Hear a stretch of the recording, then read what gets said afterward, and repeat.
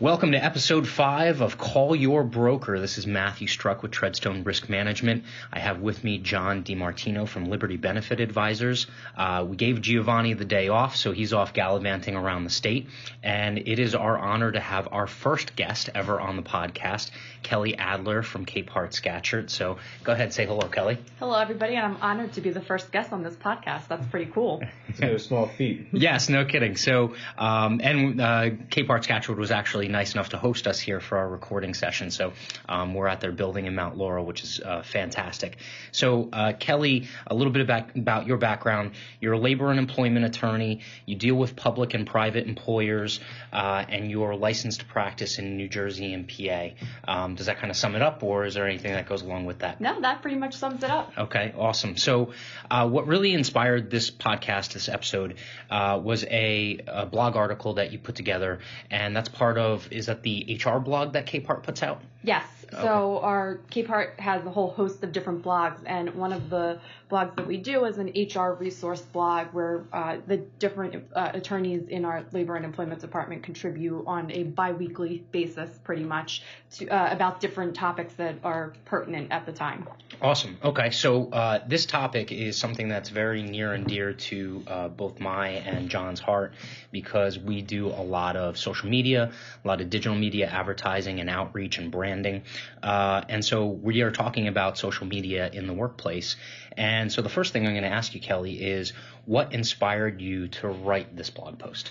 There are actually two things. The biggest one is, if you all recall, the huge uproar that occurred after the Charlottesville that happened. Yeah. And there was a huge social media firestorm out there to identify the people who appeared, and it led to a lot of employers terminating employees and employers having to deal all of a sudden with something that they didn't know was going to happen.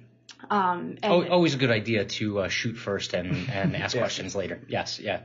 So because I represent employers, it was something that really resonated with me, that there are so many employers out there that all of a sudden were dealing with a huge social media backlash and being contacted by people trying to figure out where employees were working, whether they were going to fire these people. And that's a lot for an employer to deal with when they weren't expecting it at all. Definitely. The second thing is that I actually attended an employment law conference at the end of September, and one of the presentations was on social media, and it was presented by attorneys and insurance professionals from across the country. So awesome. I got a good understanding of what was going on in other states too, and that kind of came into my head. I thought, I should really do a blog article on this because it's such a big issue right now. Oh, yeah. So are they, do they have similar issues within other states in terms of this? I mean, I would imagine the regulation is kind of all over the map with the 50 states.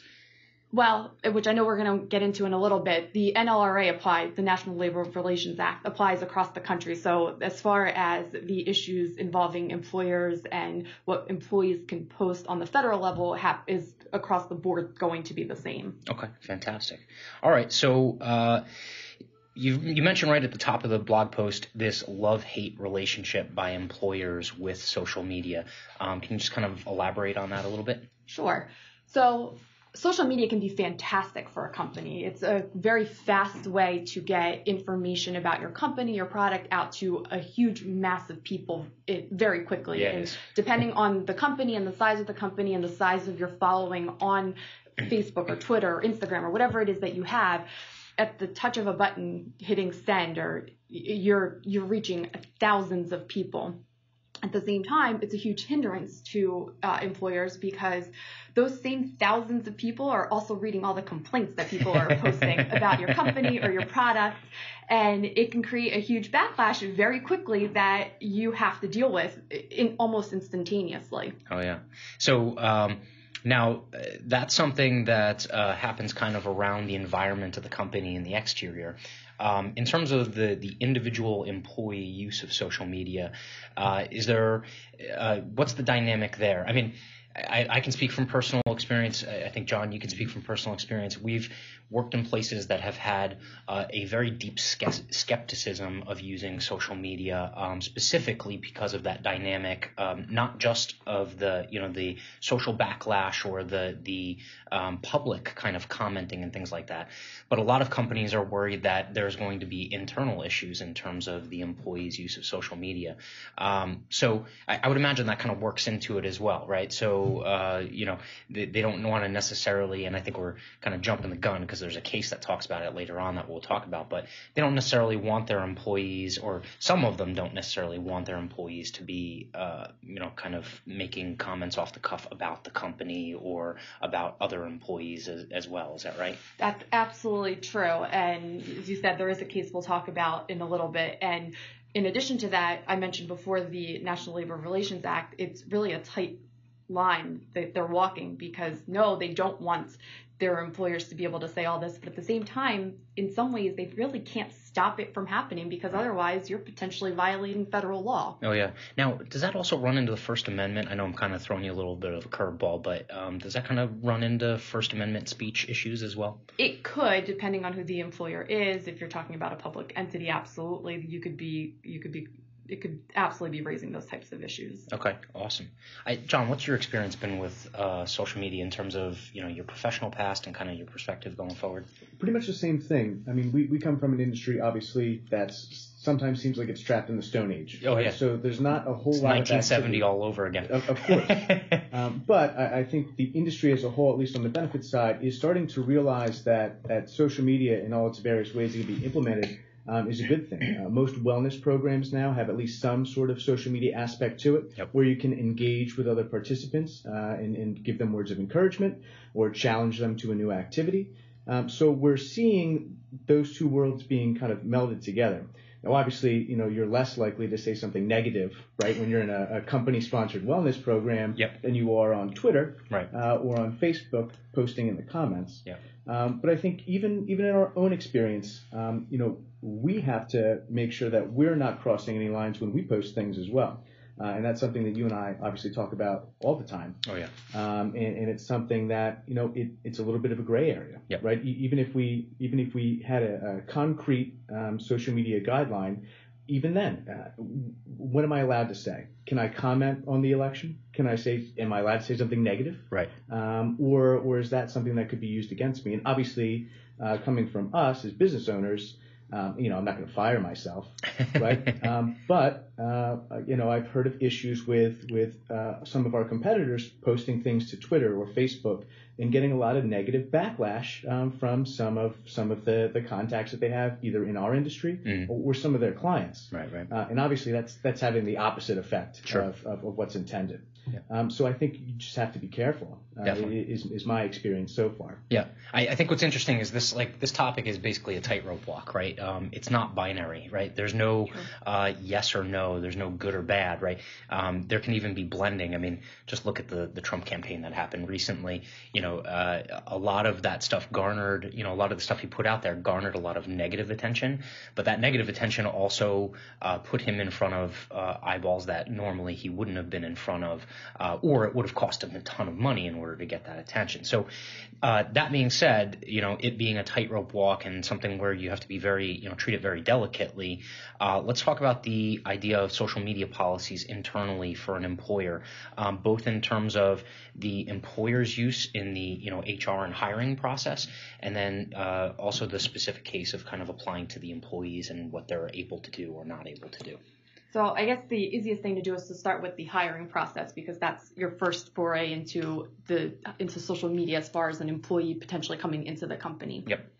And the rule of thumb is to make sure if you're going to do a Facebook search or a Twitter search or any kind of social media search on a potential employee, you need to make sure you're doing it with every single candidate you have. That is number one. Oh, yeah. You cannot pick and choose which candidates you're going to search. Yeah, no, he looks a little shady. We're gonna background check him. Yeah, definitely. And the second thing you want to make sure that you're doing is that you're documenting. I feel like I say this word all the time when I'm doing seminars or I'm talking to clients. I'm constantly telling people you need to document what you're doing. And a lot of times I kind of get a look like, why? Yeah. Because if you don't and somebody sues you, then I have nothing to protect you with, because I can't, your word against that person. And, sometimes you end up on the short end of the stick there. So you want to document what you're doing.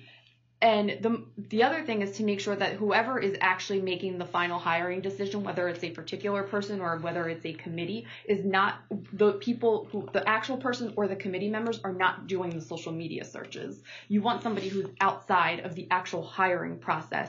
But at the same time, you want it to be the same one or two people who are responsible, so that it's the same things are being done each and every time. It's really about consistency and documenting. Those are the two big terms as far as defense lawyers go. Yeah, I would imagine if there was a 10 commandments of defense lawyers, that would probably be 1 and 2 or 2 and 3 on and there. Possibly 5, 6, 7, 8, 9, and 10. Yes, definitely. So now, really quickly, for a small business owner that's not necessarily running a large HR department or anything like that, from their perspective, would you advocate using an outside service as opposed to them actually doing the social media background check themselves? Or what kind of do's and don'ts are associated with that? That's really a business decision. They can or they can't. There's really no yes or no answer to that specifically. If they do go that route, one, it's going to cost them money. So whether or not they want to spend that money when they can probably do it in-house with one employee relatively quickly. Mm-hmm. The other thing that they have to think about is that whoever they're hiring, they need to make sure are legally doing what they're allowed to do. So now you're relying on a third party to do something for you that could have repercussions against you later on. So that's just something to think about. Okay. And actually, one of the things that we were talking about earlier was when you're doing these Facebook background checks, let's call them, what exactly are you looking for? And if you're a third party who's doing this on behalf of the employer, what things would you maybe withhold from the employer? Well, the first thing is that you can only look up what is publicly available. That's number one. If it's for Facebook, because that's what we're talking about. Facebook has you have the ability to control what you actually put out there. So some people have Facebook pages that are locked tight, short of whatever your cover photo is and your actual profile picture. There could be nothing else on there. And then other people just don't care, and they'll post whatever and whenever, and they don't lock it down, and it is what it is. But if it's not locked down, you have access to that. That's fine. If it is locked down, that's it. You can't go friending the candidate. You can't ask somebody who happens to be friends with that person to get access to their account. Those are all huge no-nos, and potentially you could be violating federal and or state laws by doing that. So that's definitely a no, and I can't stress that enough. I'm always wondering, because being on social media a lot, there's always tons of friend requests and things like that, contacts that come from these profiles that are obviously not the person that's behind the profile.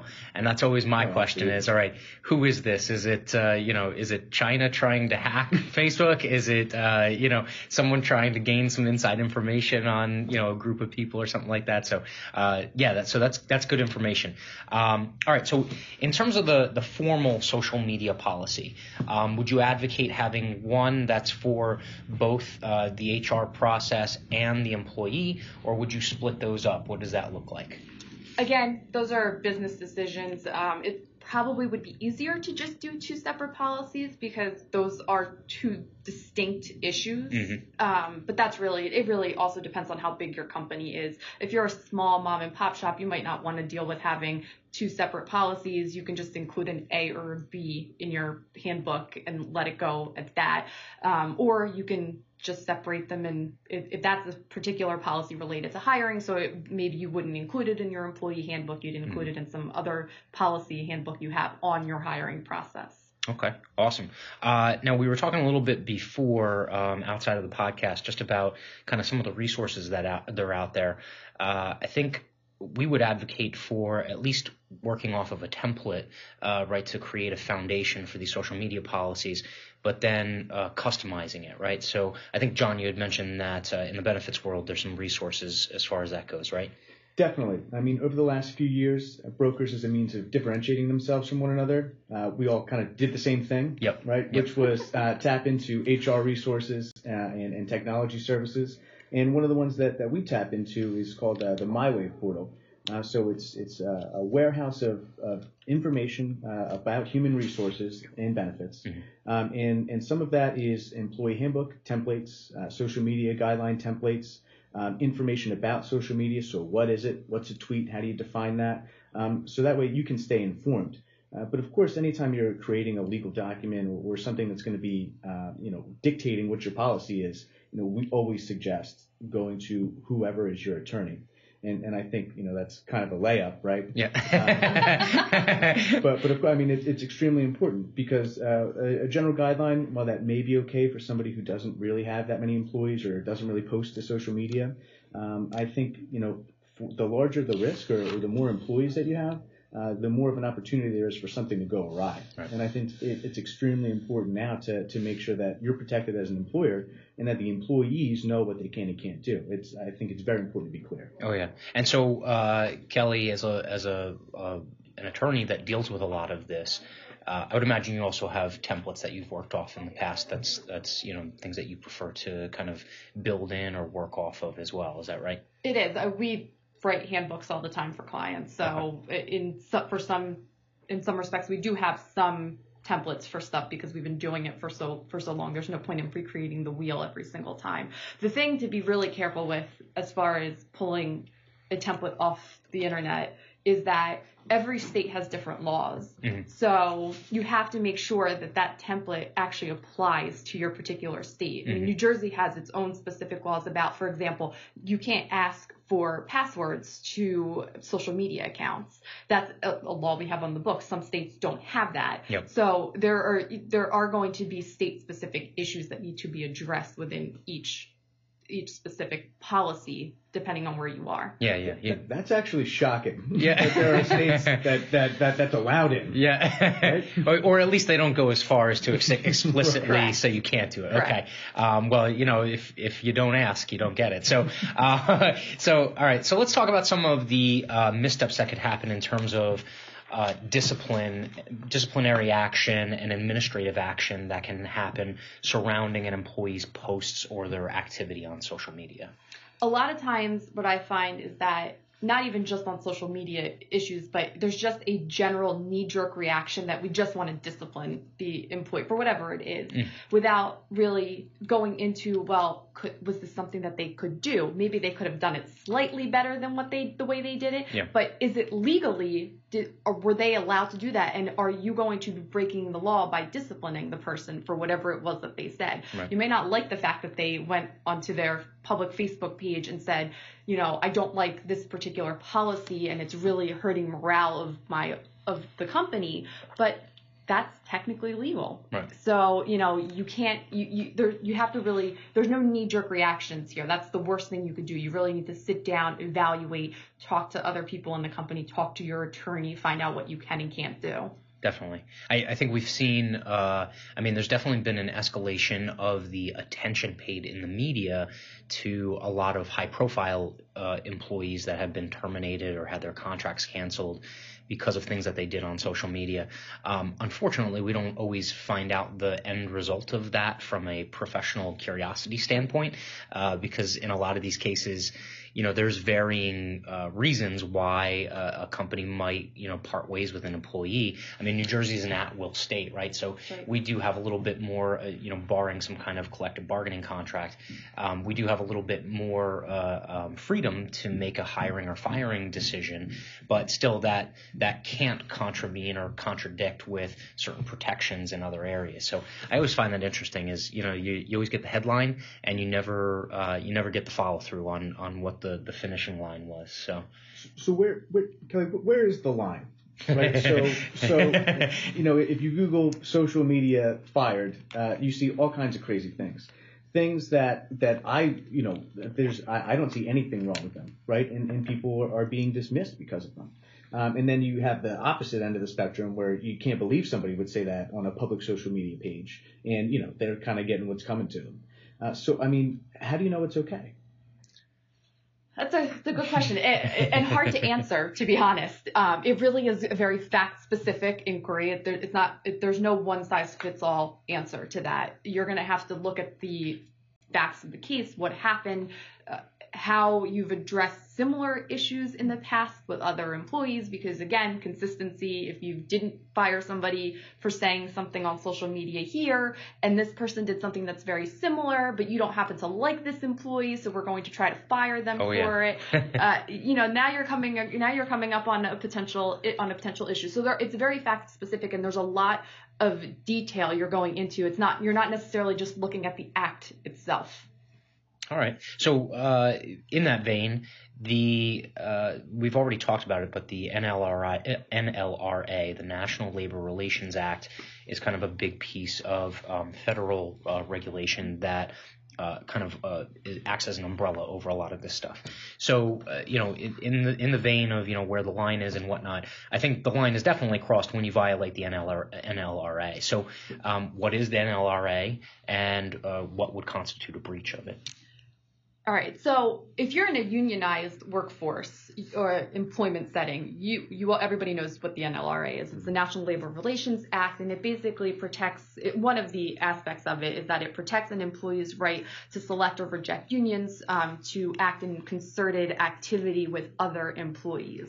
What a lot of employers don't realize is that the NLRA applies to all employers. It's not just unionized employers, because the point of the NLRA, and specifically it's Section 7, is that employees have the right to actively unionize.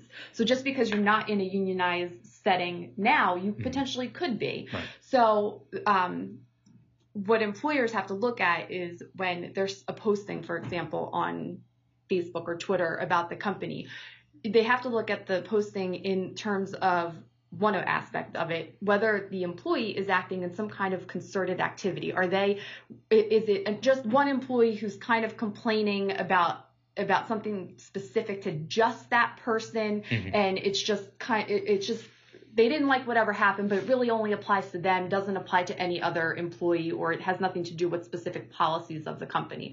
Then that's different. When you're talking about an employee who posts something about this policy is adversely affecting the entire workforce, we're not able to get our work done timely, we're being disciplined for it, or wages, or they're talking about anything that would apply to a group of employees as opposed to one employee, then you're potentially getting the NLRA involved. Okay. So it sounds almost like employers have to treat these situations not just in terms of the current employment status or employment structure of the worker base, but they also have to take into account they don't want to necessarily stifle their ability. I mean, some of these comments and posts can lead to unionization, or they can lead to a collective act on the part of the employee base, right? So Absolutely. They almost have to kind of get out their crystal ball and play what if and say, all right, if I take action against this, am I kind of violating them from being able to do something down the line that would be protected under the NLRA? Is that right? It is, and it's not even just employees attempting to unionize. If all they're doing is complaining about working conditions, and it's a general complaint that would apply to a number of employees, that's enough. Okay. It's not even because they want to unionize down the line. It's concerted activity to deal with a particular working condition that they're dealing with. So would a good example be an employee complaining about their own poor review at the end of the year? Would be them acting speaking on behalf of themselves, but them saying, I can't believe I'm working 70 hours again this week. They keep everybody way past the 40 hours we're allowed to. I mean, that sounds like maybe speaking on behalf of the employees collectively. Correct. Right. Okay. So that's kind of where there's a line drawn. Yeah. And so we actually have a specific case that we referenced earlier on, the Butler Medical Transport case. And I think this is kind of something similar, had to do with, I believe it was a fired employee, but the violation didn't really happen in firing the first employee. It happened with what the interaction was with the second employee. Is that right? That is correct. The case is the Butler Medical Transport, and it actually was issued by the National Labor Relations Board, which I'm just going to say the board because it's easier, in July of 2017. And basically what happened was that the former employee posted on a public Facebook page that she believed she was wrongfully terminated, and a current employee, so this person was obviously still employed by the company, posted underneath that comment something to the effect of, sorry to hear that, but if you want to, you may think about getting a lawyer and taking them to court. You could contact the labor board too. The employee who posted about contacting a lawyer or contacting the labor board was fired. Mm-hmm. This current employee who knew to go to a lawyer or to the board filed a complaint, and it ended up being that the NLRB, the board, held that the termination violated the National Labor Relations Act because it was concerted due to the fact that it was made for the mutual aid and protection of employees, and that the discharge was made pursuant to an unlawful social media policy, which, and I'm quoting the policy, I will refrain from using social networking sites which could discredit Butler Medical Transport or damage its image. Okay, so I think earlier on in the blog post you talk about policies being either too broad or too specific or too stringent almost, and so I would imagine that's a little bit of an example, right? I mean, you can't say anything bad about the company, you can't be critical at all, basically be quiet or we're going to fire you, right? I mean, my question would be, could you do that before social media, right? I mean, if a customer walks into the mattress store, can you tell them, go somewhere else for this mattress that we carry here? You're going to get a better deal. I mean, as an owner, you wouldn't want an employee saying that or bad-mouthing your company.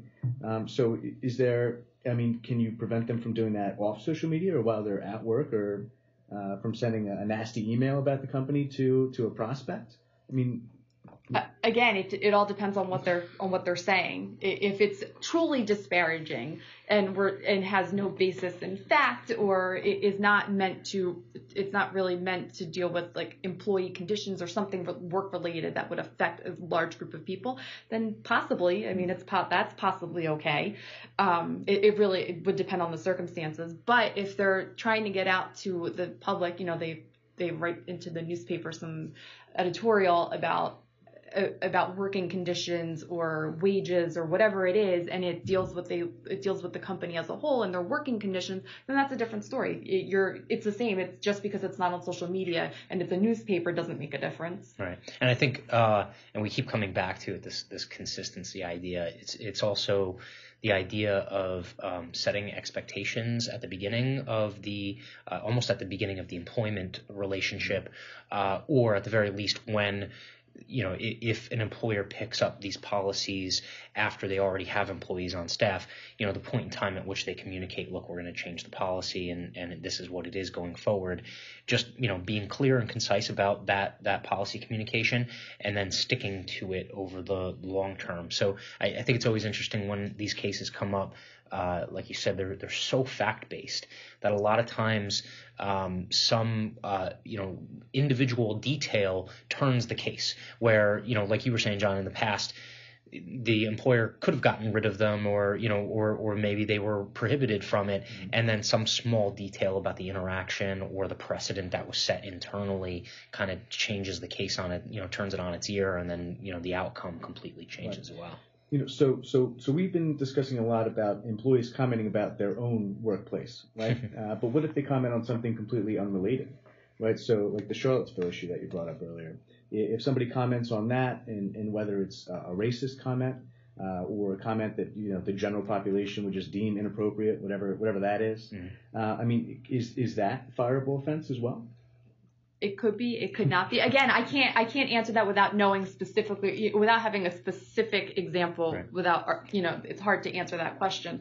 But I can say that employers potentially getting involved in things like that because of public pressure will inevitably, whether they were right or wrong, makes absolutely no difference, lead to litigation. I mean, there's the case that just happened with the woman who was just terminated because she was biking I don't even remember exactly where she was, but the presidential motorcade went by and she gave the presidential motorcade the finger. Oh my God. And somebody took a picture of that, and it was posted and it went viral, and you couldn't actually see the woman. She had the picture was taken of her back. But because the picture went viral, I believe she posted the picture onto her Facebook page. I actually think she even used it as her profile picture, so obviously that's public to everybody. Yeah, she's owning it, yeah. And from what I've read, and again, this is all what's been in the news, so I don't know how much of it is accurate and is not accurate. She actually contacted her company and told them that this happened, just to kind of warn them, and she was fired. Now, do we know the specifics of why she was fired? No, because the company is not allowed to talk about it, so we're just hearing one side of what happened. Right. But is there a possibility that there are lawsuits coming because of that? Absolutely. Yeah. It's completely plausible that she might go to an attorney and file a lawsuit. So whether or not the company had the right to do it, and I'm not going to weigh in on that issue. It could potentially lead to legal issues. Whether you win or lose, you're still spending a lot of money to deal with it. So you really have to weigh what you're doing and whether you want to deal with the repercussions either way. Right. I mean, in some cases, with some of the ESPN firings and whatnot, I think they probably did that cost value calculation, and they figured, all right, even if we do have to pay out X number of millions of dollars, maybe it saves face or saves PR, and it saves us a much greater amount of money in the long run.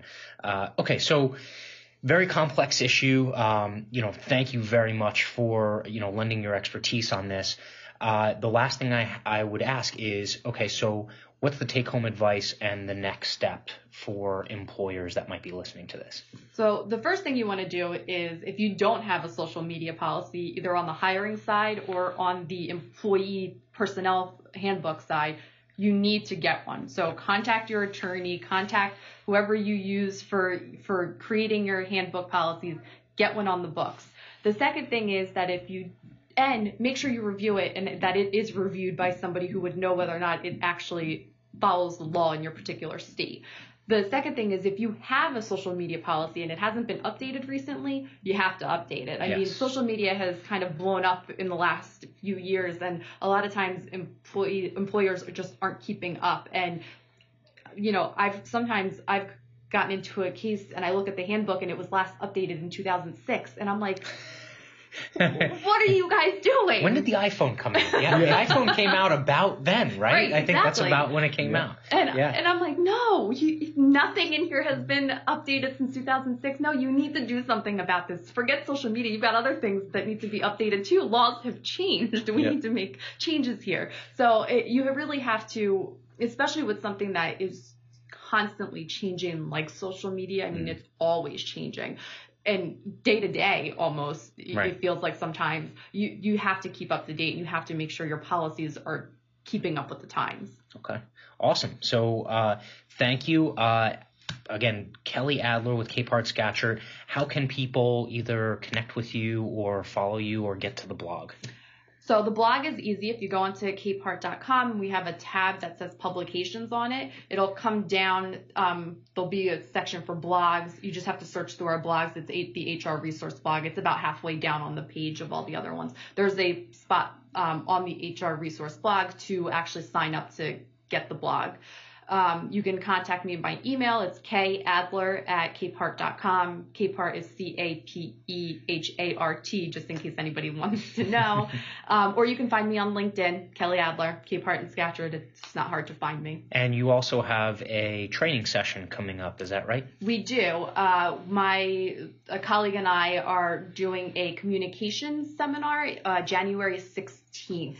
And it is basically surrounding communicating with your employees. One of the topics we're going to be talking about is social media in the workplace, talking more in detail about policies, hiring, how to use social media properly, how not to use social media. There's also a seminar section on just handbooks in general, so it goes beyond social media policies to other policies you should or should not have in your handbooks. Yeah. And then we're doing a interactive communication. We have a guest speaker coming in who's doing an interactive communicating between businesses and teams. So I don't know exactly how he's doing it, but he did tell me it's an interactive course. So whoever attends will certainly be having some interaction with the speakers. And we haven't gotten approval yet, but we have applied for HRCI and SHRM credit for people who are HR professionals. Oh, it's great to know. And what I'm also going to do is in the show notes, we'll include a link to the actual blog article. Perfect. And so on the webpage with the blog article, if you read it there, I think there's a place to subscribe as well to kick your email in. So, all right. So episode 5 in the books, talking about social media in the workplace. Thank you very much. And a little bit of a change this week. Instead of just call your broker, it's also call your attorney. So we'll see you in episode 6.